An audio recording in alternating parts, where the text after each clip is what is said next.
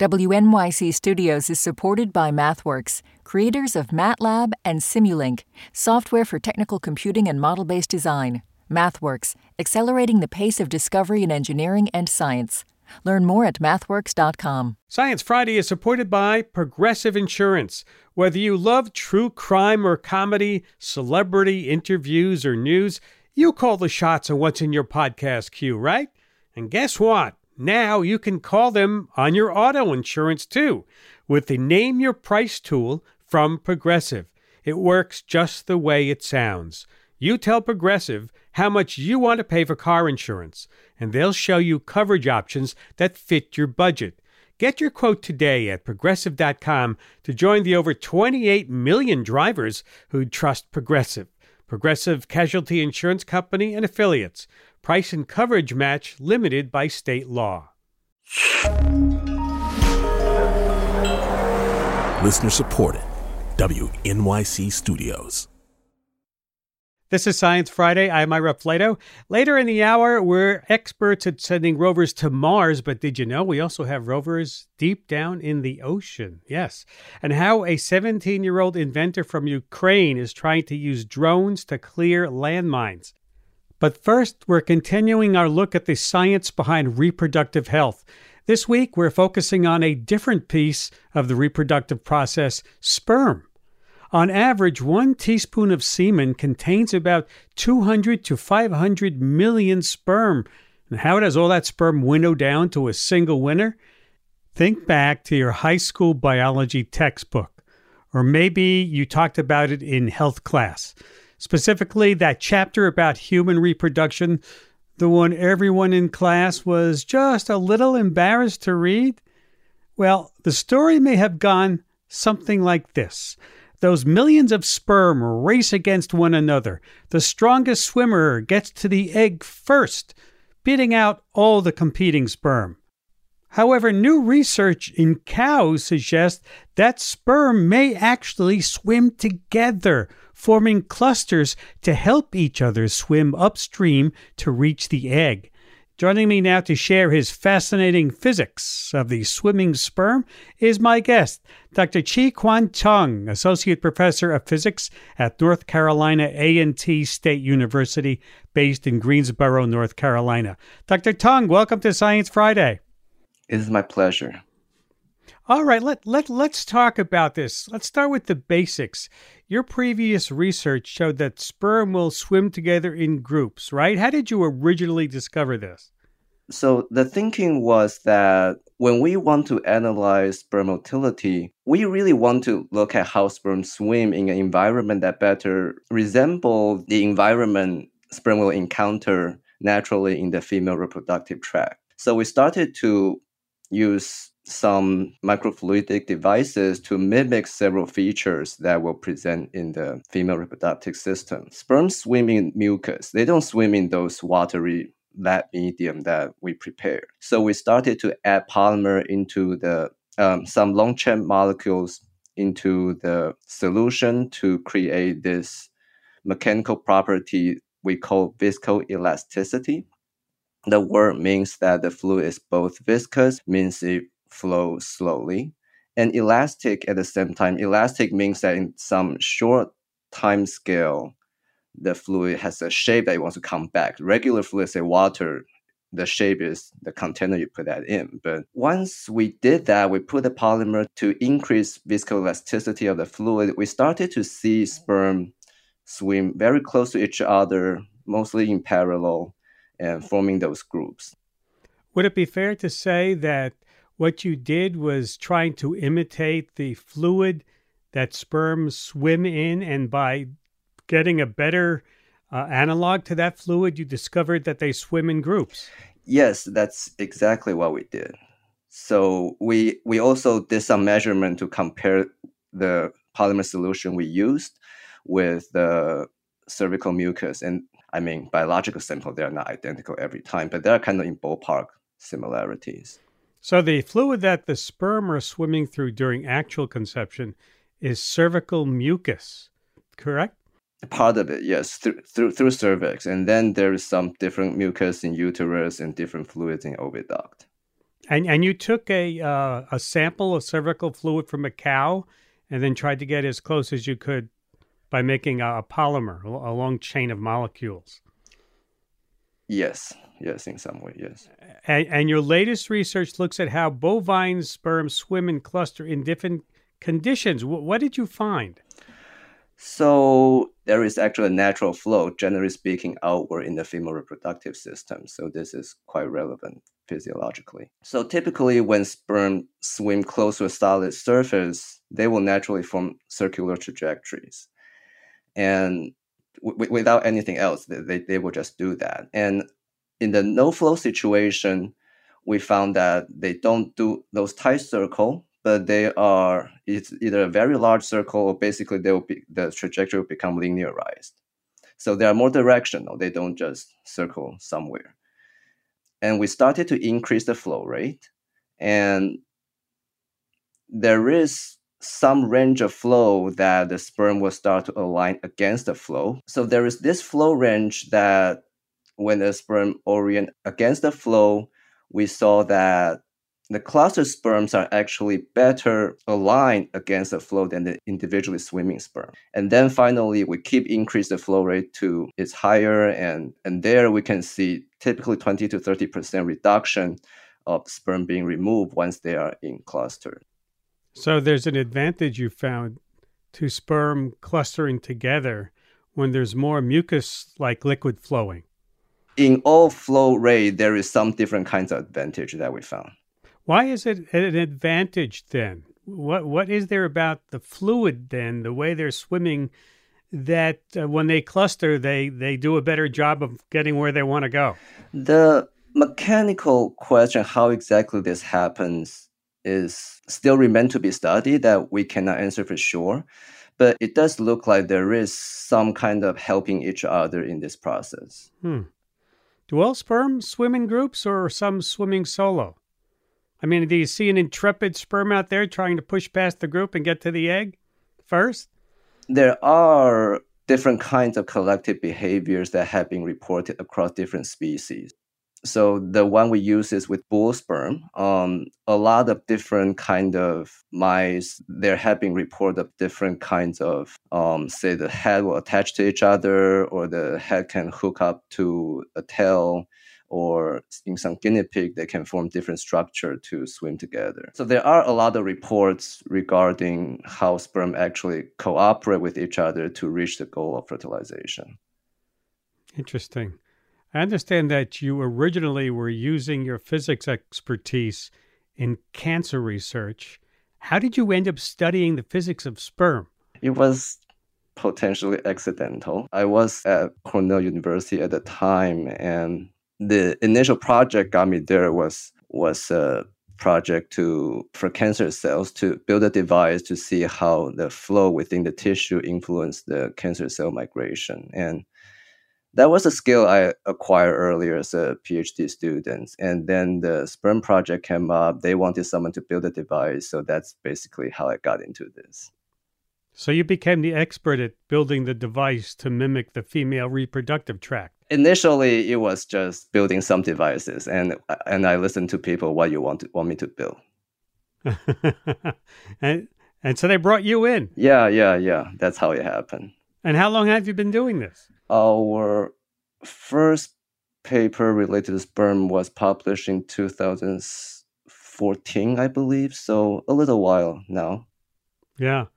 So you really have a niche expertise in this, right? Yeah. There aren't many people who know how to do this like you do. Has this research changed how you think about how sperm swim? A lot.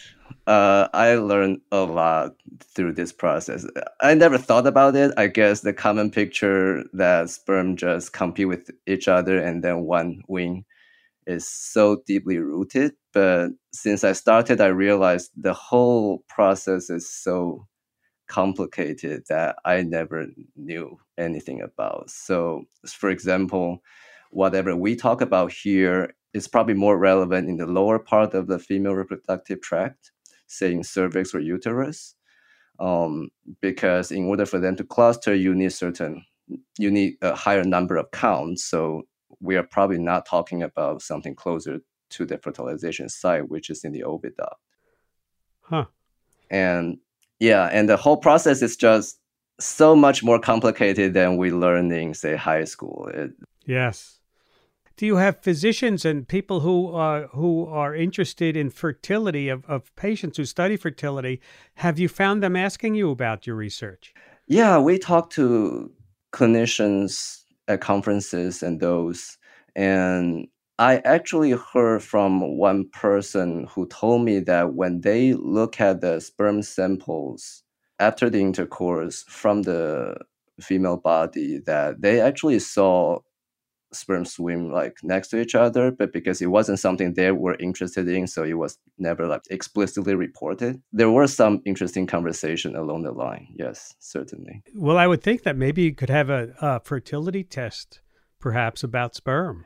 Yeah, that's the goal down the line. So at the moment, we are generating some knowledge of how those behaviors help the goal of reaching the egg.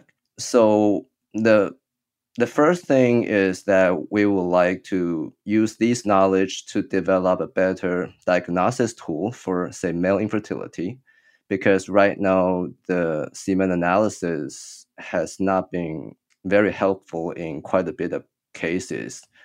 Those situations that is called unexplained. Once we can get there, potentially we can also talk about maybe we can do some sperm selection for infertility treatment, but that's further down the road and require a lot more other expertise that I do not currently have myself. Well, I'm sure you'll find that expertise from Teach It Yourself like this, or you'll find it from someplace else. Doctor, thank you for taking time to be with us today. Thank you for having me. Dr. Chi-Kwan Tung, Associate Professor of Physics at North Carolina A&T State University, based in Greensboro. I know the days are getting shorter, but we've got a great way to bring some extra sun into your life. For 5 weeks, starting October 19th, we're hosting Sun Camp for families and educators with kids ages 5 to 9. You get to talk with sun scientists, get hands-on activities to try on your own, and yes, it's free. We even have materials available. If you want to learn more and sign up, visit our website at sciencefriday.com/suncamp. sciencefriday.com/suncamp. We're going to take a break, and when we come back, the deep sea is more mysterious than our own moon. So why not send a rover to investigate? It is a very challenging environment for a robot in many ways. The pressure on the seafloor where we operate is 6,000 pounds per square inch. You also have the corrosive effects of seawater, and it's also very, very cold. So these are all challenges that, taken together, are hard to replicate in the lab. So it makes for the need for doing very robust engineering to make it out there for a year at a time. We'll talk about it on Science Friday from WNYC Studios. Science Friday is supported by ZBiotics. The team of PhD scientists at ZBiotics are tackling rough mornings after drinking with their new pre-alcohol probiotic. This probiotic breaks down the byproduct of alcohol while you drink and sets you up for a great next day. Check out the cutting-edge technology for yourself at zbiotics.com/Friday and use the code Friday to get 10% off your first order. ZBiotics is backed with 100% money-back guarantee, so if you're unsatisfied for any reason, they'll refund your money. That's zbiotics.com/Friday and use the code Friday at checkout for 15% off. WNYC Studios is supported by the Natural Resources Defense Council. Using science, the law, and people power, NRDC is committed to confronting the climate crisis, protecting public health, and safeguarding nature. They address the impact of fossil fuels on communities and our environment. They help protect wildlife, public lands, and irreplaceable ecosystems that all living things depend on. They work to enact policies for clean air, clean water, and access to nature for all. You can help NRDC safeguard the Earth for future generations. Visit nrdc.org/WNYC for more information. violent police raids on student protest encampments play out against the backdrop of a crucial presidential election. Could this be 1968 all over again? If every election is just like 1968, then no election is like 1968. Maybe this election is like 2024. Plus, what Israelis are seeing on TV on this week's On the Media from WNYC. Find On the Media wherever you get your podcasts. This is Science Friday. I'm Ira Flato.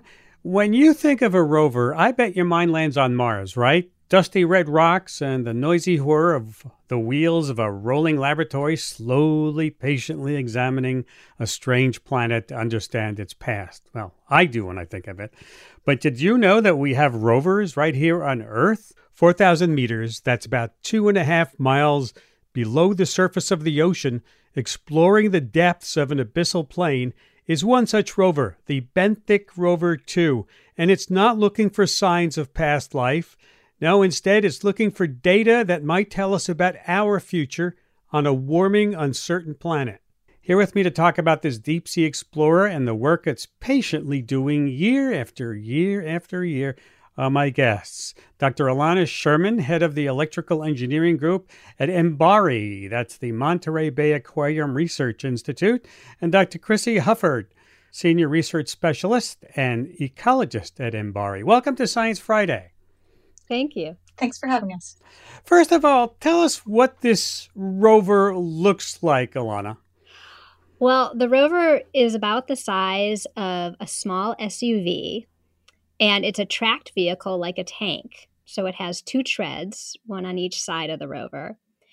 And it has these large titanium spheres that are about 17 inches in diameter. And those spheres, there's 3 of them on the rover, and they carry the electronics and the batteries for the rover.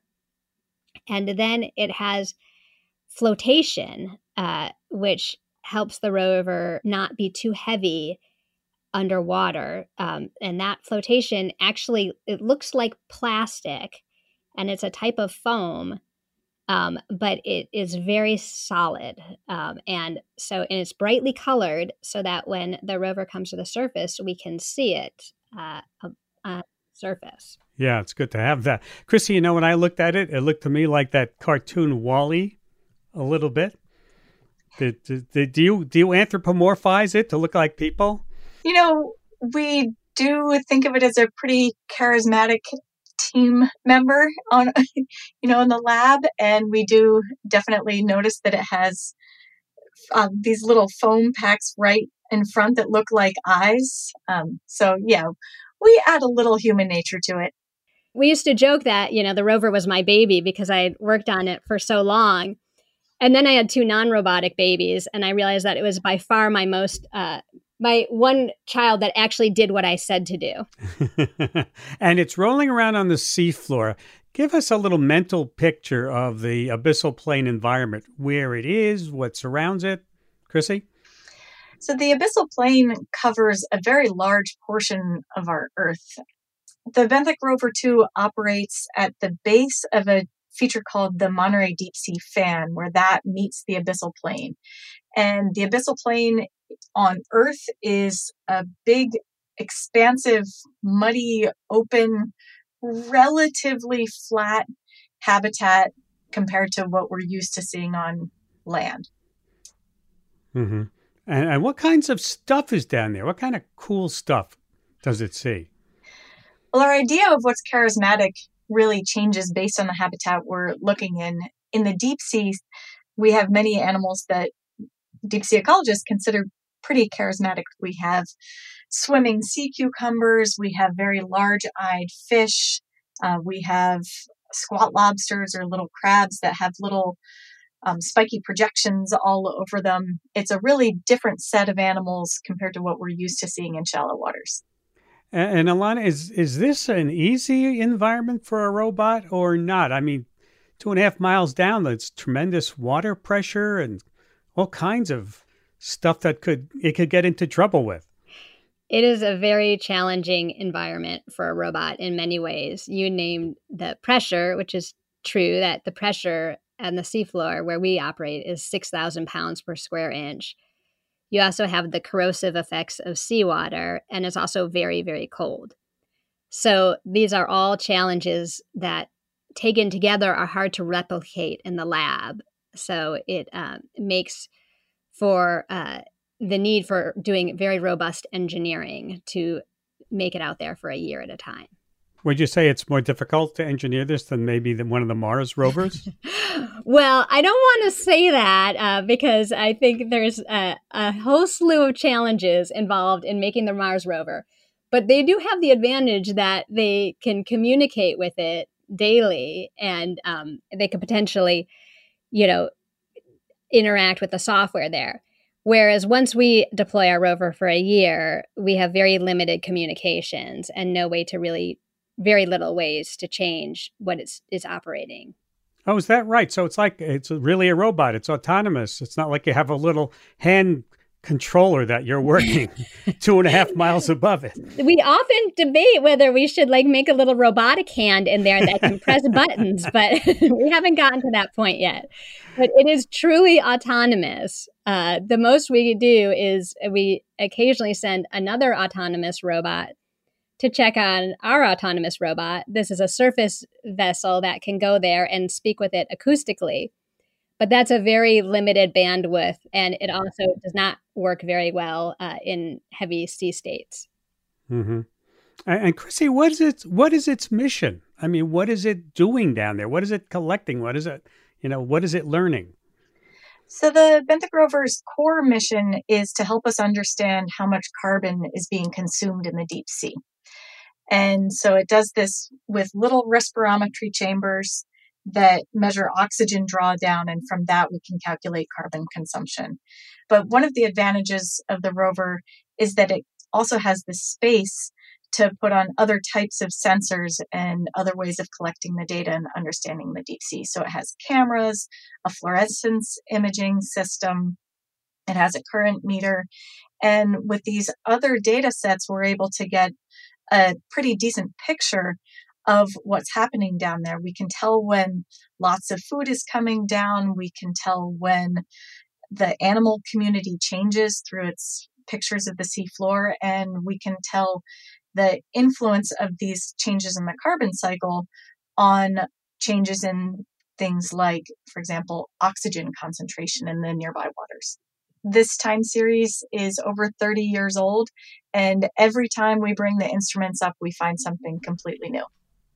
Not stuck to the instruments, I'm guessing. No, luckily not. And why are robots better than people to do this kind of research? Well, it would be very hard to have a person resident at 4,000 meters walking around taking measurements with an oxygen sensor. So robots are able to endure in these environments like the Mars rover that are hard for people to exist in. Mm-hmm. And Chrissy, tell me about what you're really trying to understand. You said something about you're trying to understand the carbon cycle in the oceans. Why do you need to know that? What is the ultimate, bit of knowledge you want to grasp here? Yeah, so as we know, humans have put a lot of carbon dioxide into the atmosphere. And a big question that scientists have generally is, where does that carbon go? And the ocean takes up a large amount of that carbon dioxide. 25% of the carbon dioxide we've put into the atmosphere has been taken up by the ocean.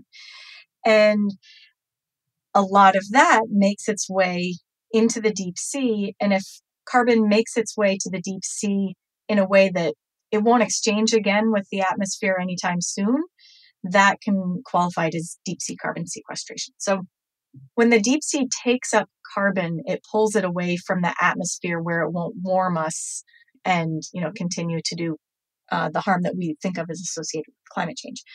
So we're measuring how much carbon makes its way to the very deep sea, 4,000 meters depth, which is the average ocean depth. And we're also interested in what happens to that carbon once it gets there. Does it get consumed right away, which is what the Benthic rover tells us? Or might some of it be stored in the sediments over longer time periods? In the surface waters, phytoplankton can take that carbon dioxide and turn it into food. When that food sinks, it brings that carbon down as food to the deep sea, which is an important base of the food chain down there. And when that food is eaten in the deep sea, the microbes and organisms, animals down there, take in that food and they respire carbon dioxide down there, and that dissolves into the seawater, and it makes the seawater acidic down there. So the deep sea is experiencing ocean acidification just like the surface waters are. We're trying to figure out how much of that carbon makes its way down there and what its role is ecologically, whether it gets eaten right away or it might get stored in the sediments. Would it be possible to sequester extra CO2 we have above the surface deep down there? Well, the big challenge is doing that in a way that doesn't harm deep sea ecosystems. And if we dump lots of carbon into the deep sea in any way, shape, or form that could be treated as food, then that carbon will be eaten and that will be released into the deep sea as carbon dioxide, and it'll acidify our deep ocean. It will also take up lots of oxygen, and so that will deoxygenate our deep ocean and potentially lead to dead zones. The times when we see some carbon might be stored in the sediments, that's just periods when there's so much coming down in these very brief, what we call pulse events, that the animal and microbe communities can't keep up, and there's a little bit left over. And these pulse events are happening why? Good question. We think this is traced back to what's happening in the surface in our climate. As the land is heating up more, it's driving stronger seasonal winds off of our shores, which is driving stronger upwelling and phytoplankton growth in surface waters, and that just brings more food into the ocean, and some of that makes its way to the deep sea. But what exactly determines how much of these pulse events make their way to the deep sea, we still are trying to figure out. Interesting. The bottom of the ocean, the deep parts of the ocean, we've said for many years that we know more about the surface of the moon, maybe now about the surface of Mars, than we know about the bottom of the ocean. Do either of you ever feel a bit like you're helping explore another planet, or does it feel unfair to compare the oceans to another planet or to the moon? For me as a biologist, I don't think of this as this alien habitat, these alien life forms. I think of them as my neighbors. I'm closer right now to a whale or some of these deep sea animals than I am to a grizzly bear, our state animal. And so I feel very linked to these animals through my actions and through what happens in the climate and the surface waters. And what I do can, a breath, 1 out of every 4 breaths that I exhale are taken up by the ocean. And some of that carbon from me might make its way to the deep sea. Wow, I've never heard that explained quite like that. Alana, what about you? Other planets or the ocean? Oh, well, I would say the ocean personally. I mean, unlike Chrissy, I don't know if I feel like it's another planet, but it is definitely so ripe for exploration and discovery. As Chrissy said, every time we bring up the instruments, we find something new. It is stuff we're finding that's relevant to our existence. I find that is very motivating, and it's fascinating on so many levels, biologically, the chemistry, the geology, all of it is pretty exciting. This is Science Friday from WNYC Studios. Talking to Alana Sherman and Chrissy Hufford about sending rovers to the bottom of the sea. If you had a blank check, which I have back here in my pocket, if you can reach it, and you could use it to build instruments or to do something with it to answer questions that you can't now answer, build a new kind of robot, Alana, what would you do with it? When I first started my career, someone suggested that the ideal would be a robot that could follow a piece of marine snow from the surface to the seafloor. And I think that's a goal we're still kind of working towards. So I would build an autonomous underwater robot that had the ability to track an object, whether it was marine snow or an animal, and be able to stay with it for long periods of time. A lot of the questions that we try to answer in the ocean require, just like the rover does, these sustained observations. Otherwise, you miss the most important thing, like the pulses that Chrissy mentioned. If the rover wasn't there all the time, we would miss these pulses that may only be a few days out of a year. And that's true of other phenomena in the ocean. Okay, now, Chrissy, Alana's decided to share her blank check with you. Of course. And I absolutely love what Alana has chosen to do with that blank check, because I share that same desire for sustained tracked observations. And so many of the questions that we have about animals in the deep sea and ecosystems relate to time. And the Station M time series has given us this long perspective of how climate has changed the deep ocean. And the next questions we have are how and through what mechanisms. But we're even trying to get at basic information like, how long do animals live? We don't know that for almost all deep sea organisms. And the technologies that Alana described would help us get at that. And you also have, a lack of people knowing what you're actually doing down there, right? Everybody sees pictures from Mars and the rovers. We don't see much coming up from the ocean bottom in your rovers or any kind of exploration, deep sea exploration, until somebody sends something to the Titanic or something like that.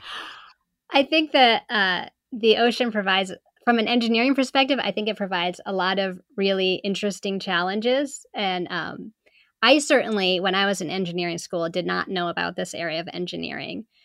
And I think from a science perspective, it's very relevant to our lives. And I think it's so ever present that maybe we kind of forget about it. Alana, what got you into this kind of engineering in the first place? I mean, sending scientific instruments into the ocean. Well, I really wanted to build scientific instruments, and I thought that maybe that would mean working in some biotech laboratory or something like that. But I had heard about MBARI. That really aligned with my desire to use engineering towards making scientific discoveries. But I never stepped foot on a boat until my first week here. And that was an exciting day too, which I don't have time to tell you about. We don't have time for it either. I'm sorry we've run out of time. I want to thank you both for taking time to be with us today. Thanks for having us. Oh, it's our pleasure. Dr. Alana Sherman, head of the Electrical Engineering Group at MBARI, the Monterey Bay Aquarium Research Institute, and Dr. Chrissy Hufford, Senior Research Specialist and Ecologist at MBARI. Up next, we talk to a 17-year-old inventor from Ukraine who invented a drone that can locate landmines. It's an issue all too personal to him. Stay with us. We'll be right back. Science Friday is supported by ZBiotics.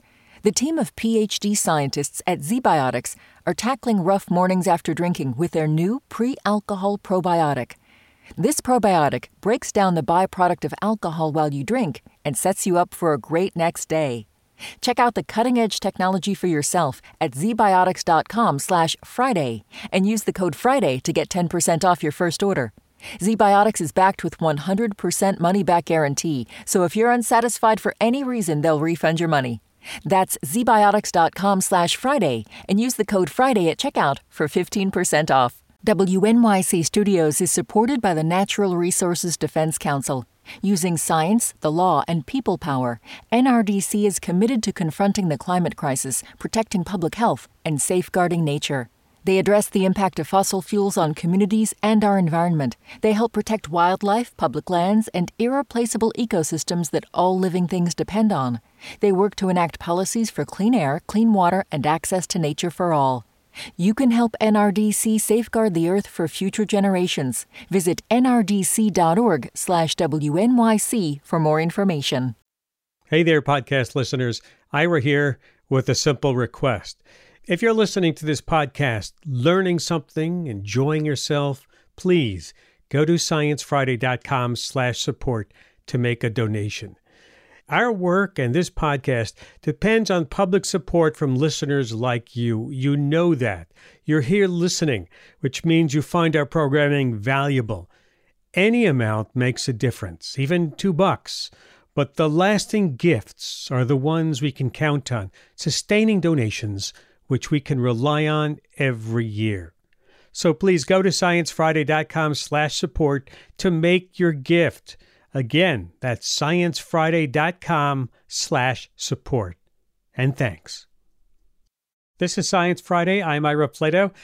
If you listen to this show, you know we love highlighting young inventors. And this week, the winner of the Chegg.org Global Student Prize was announced. It's $100,000 awarded to a young changemaker, and it went to 17-year-old Igor Klemenko from Kyiv, Ukraine. His invention, the quadcopter mines detector, is designed to identify the location of landmines. The issue of unexploded landmines cannot be understated. Some estimates show there could be about 100 million of them scattered around the world. And Igor brings a certain personal urgency to his invention because of the war in his home country, Ukraine. Igor is a student at both the University of Alberta in Canada and the Igor Sikorsky Kyiv Polytech Institute in Ukraine, and he joins me now from New York. Igor, welcome to Science Friday. Hello, so thank you very much for this opportunity. It's a pleasure for me to speak to you today. Well, congratulations. How does it feel to win this competition? Oh, I'm so excited because a lot of opportunities opened for me now. Now I can speak with other top finalists and we can make a community. So we can find solutions not for only educational problems that are common in the world, but also for other problems. Also, I'm so excited because yesterday I had speech on the Clinton Global Initiative, and I spoke with a lot of leaders of education across the world. So I'm so excited to have this opportunity to change the world for better. Igor, what inspired you to invent the quadcopter mines detector? The idea came to me in 2014 when Russia attacked Crimea. I was 9, and I thought that how can I, usual student, help my people who are defending my country, help my people who are fighting on borders of my country. And after that, I realized that I can come up with some innovation. I can create some machine that can save lives, that can help people. And I started researching problems, common, awful problems that were connected to Ukraine at that time. And one of them was the land mining problem. I heard about the consequences of that problem and they were really awful. And after that, I started thinking about solution. I started thinking about robotics for the mining territories. And in 2020, I was interested in drones and I started working on this project on a drone for detecting landmines remotely. So how does the drone find the landmines? It's drones implemented with the metal detectors. They are moving along a trajectory and transmitting signal remotely to the user. After that, the signal is calculated by the algorithms that I have created by myself, and it's providing exact coordinates of the landmines. Also, I have created a program that is not only calculating the coordinates, but also creates a mock-up map, which can be put on the satellite photo and provided to sappers, to the military. And now we are working on bigger prototype. It will be a drone which will not only give coordinates and mock-up map, but also provide the exact type of the landmine and the way of safety removal. Also, this drone will spray paint on the exact location of the landmine. So we are going to use artificial intelligence to add these functions to the new drone to make this process much safer and much faster. Wow. So this drone can detect mines underground and create a map of where they are. And now you're working on getting this drone to sense what kind of landmine is there, which will let people know how to deactivate it. That is amazing, and I know it could save a lot of lives. And I imagine the current war in Ukraine has influenced your work on the drone and made it even more urgent for you, right? Yes. After the February 24th, I used my family, moved to the countryside. We were living in a basement for several months. And after 3 awful weeks, when I heard sounds of missiles, sounds of planes, and we were just really scared in the basement, I just realized that I shouldn't stop. I should just continue working on my project because I was the most determined than ever before to create this device, to create this prototype, because I heard a lot about people who are defending my country. And after that, we also started volunteering with my parents, with my family. We started preparing, delivering food. So we just started working more and more to develop this project faster. And you're working on this during the war, right in a basement, you say, with other people living there? Yes, I was sheltering with 8 people for several months after the beginning of active part of the war in Ukraine. It was really hard because that day we took our grandparents and moved to our countryside, to the city of Vasilkiv, and there was living I and 8 people. It was really hard, but I was with my family, so we were close to each other. But unfortunately, there were a lot of friends, my friends who are in different cities of Kyiv, in Kherson, in Kyiv, just in different parts of Ukraine, and I was nervous about them. And I had been teaching students, and one of my students was from Kherson, and the city was occupied by Russians. So it was really hard for us to read news, to get new information from my friends who were in cities attacked by the Russian. It was really hard. So now that you've won this $100,000 prize, what's next for the quadcopter and your other possible inventions? So now I'm going to invest most part of the money to developing this project, this prototype, because I think that my mission in life is to create this prototype for detecting landmines and another prototype for removing landmines. So my big plan is to finish with the drone for detecting landmines, provided certificated in Ukraine. After that, I spoke with a Ukrainian factory, which is creating the military equipment. And they told me that if I will have minimum viable product, MVP, they can just make a mass production and help me to provide most of the military in Ukraine with this device.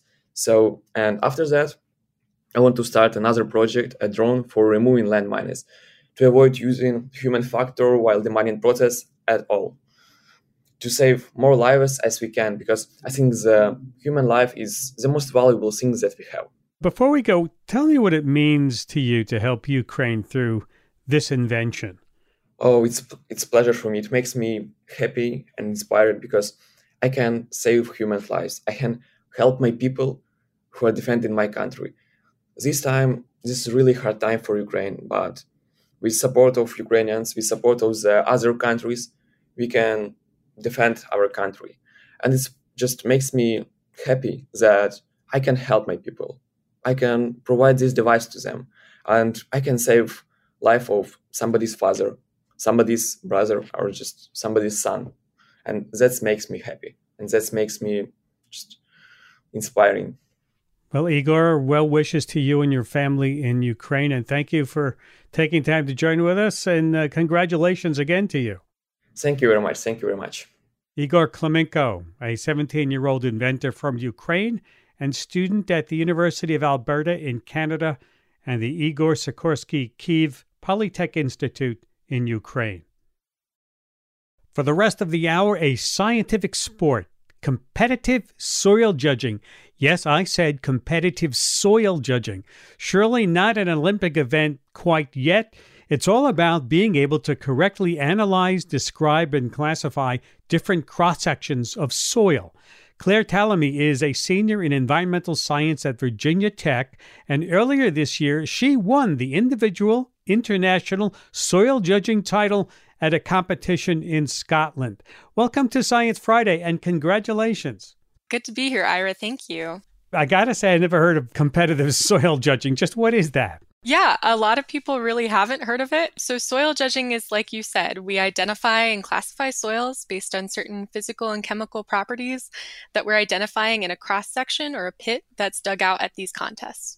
So when you say judging, it's not this soil is great, this soil is bad.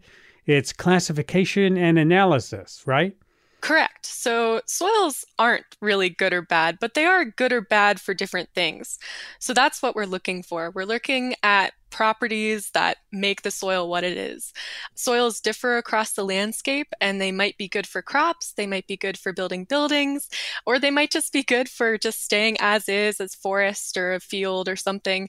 So we're really looking at what the soil can be used for and how it looks and how it has developed. Okay, so you dig a trench, which 4 or 5 feet deep, then you get into this pit so you can see cross sections. Is that what you're looking for, the different layers of soil? Yeah, so the pits are 4 to 5 feet deep. Some of them come up to my head. I am pretty tall, but it's really fun to get in there and look at how the soil differs with depth. So we're delineating the layers, or we call them soil horizons, and their differences are based on soil structure, soil color, and soil texture. And also we're looking for maybe rock fragments or geologic horizons. So if you're looking at layers of soils, does each type of soil have like a name? I mean, what's an example of a common soil name? How does that work? Yeah, soils do have names. Our classification system in the United States is called soil taxonomy. And so we're classifying down to, I believe, the great group. So think of it like if you're classifying a lion or something, we have a kingdom, phylum, class, order, genus, species. So we're classifying down to essentially the genus of the soil. So an example would be one that we get a lot here in Virginia would be like a hapludult. So it sounds like a made up word, but I swear it's not. And so it's broken down. Yeah, it's broken down into 3 parts. So there's hapla, which is the first part of the word. It means simple. So it's a pretty generic version of this type of soil. And then eud stands for eudic, or the soil moisture regime.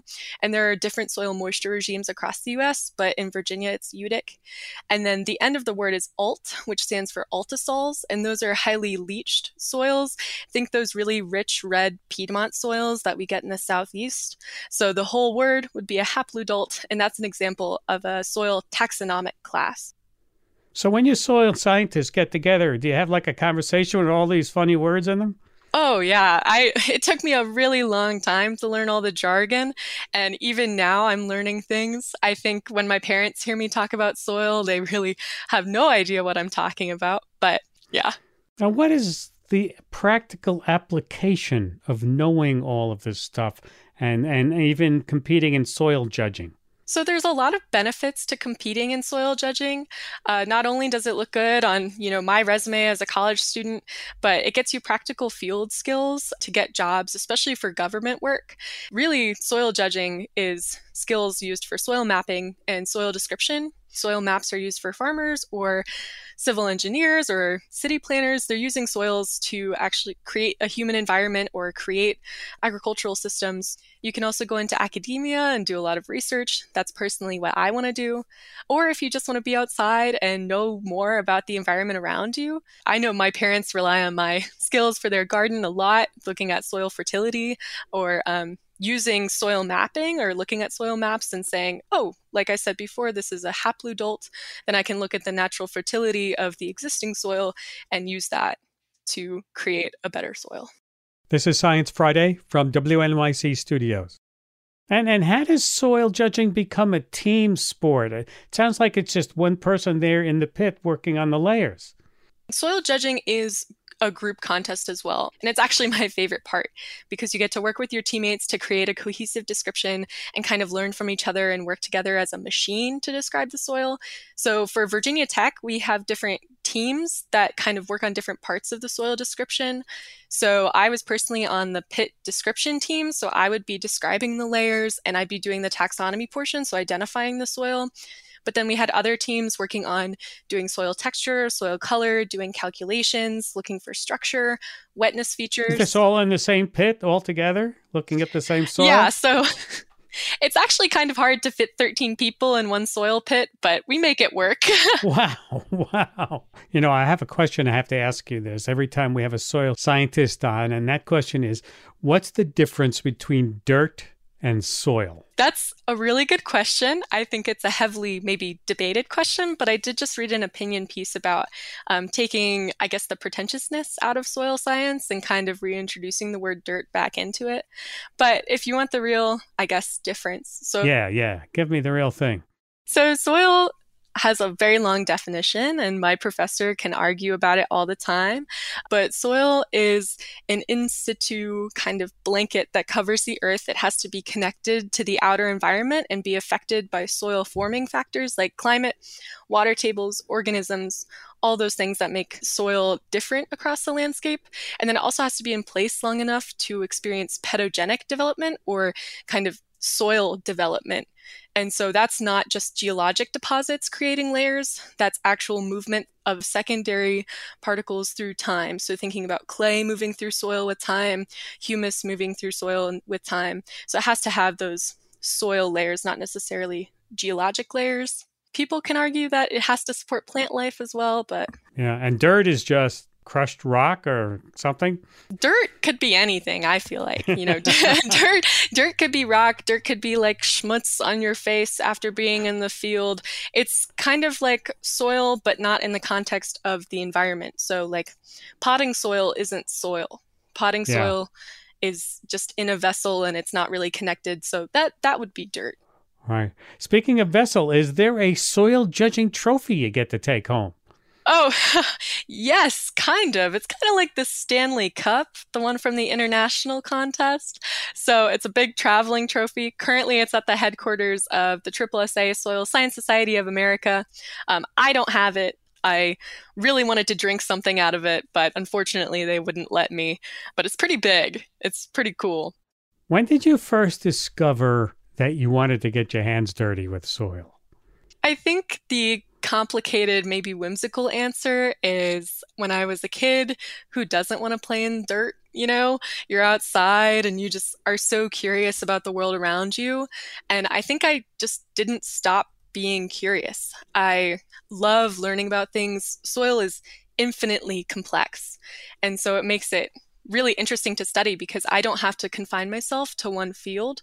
I could study soil physics, soil microbiology, soil chemistry, soil description, soil ecology. Soil is connected to everything. So when I study soil, I essentially study the environment, the ecosystem, and the world around me. Yeah, that's a good place to end because that's exactly how it works. We're all connected together. Claire Tellamy, thank you for taking time to be with us today, and congratulations once again. Thank you so much. Thank you for having me. Claire Tellamy is a senior in environmental science at Virginia Tech and this year's individual international soil judging champion. And you can see some pictures of soil judging. I'll bet you never thought you could. And some soil activities on our website, sciencefriday.com/soil. And that's about it for this week. If you missed any part of this program or you'd like to hear it again, subscribe to our podcasts or ask your smart speaker to play Science Friday. And we are available to chat all week on social media, Facebook, Twitter, Instagram, or if you'd like, you can email us the old-fashioned way, scifry@sciencefriday.com. And please send us feedback. Tell us what you'd like us to cover, too. Have a great weekend. We'll see you next week. I'm Ira Flato.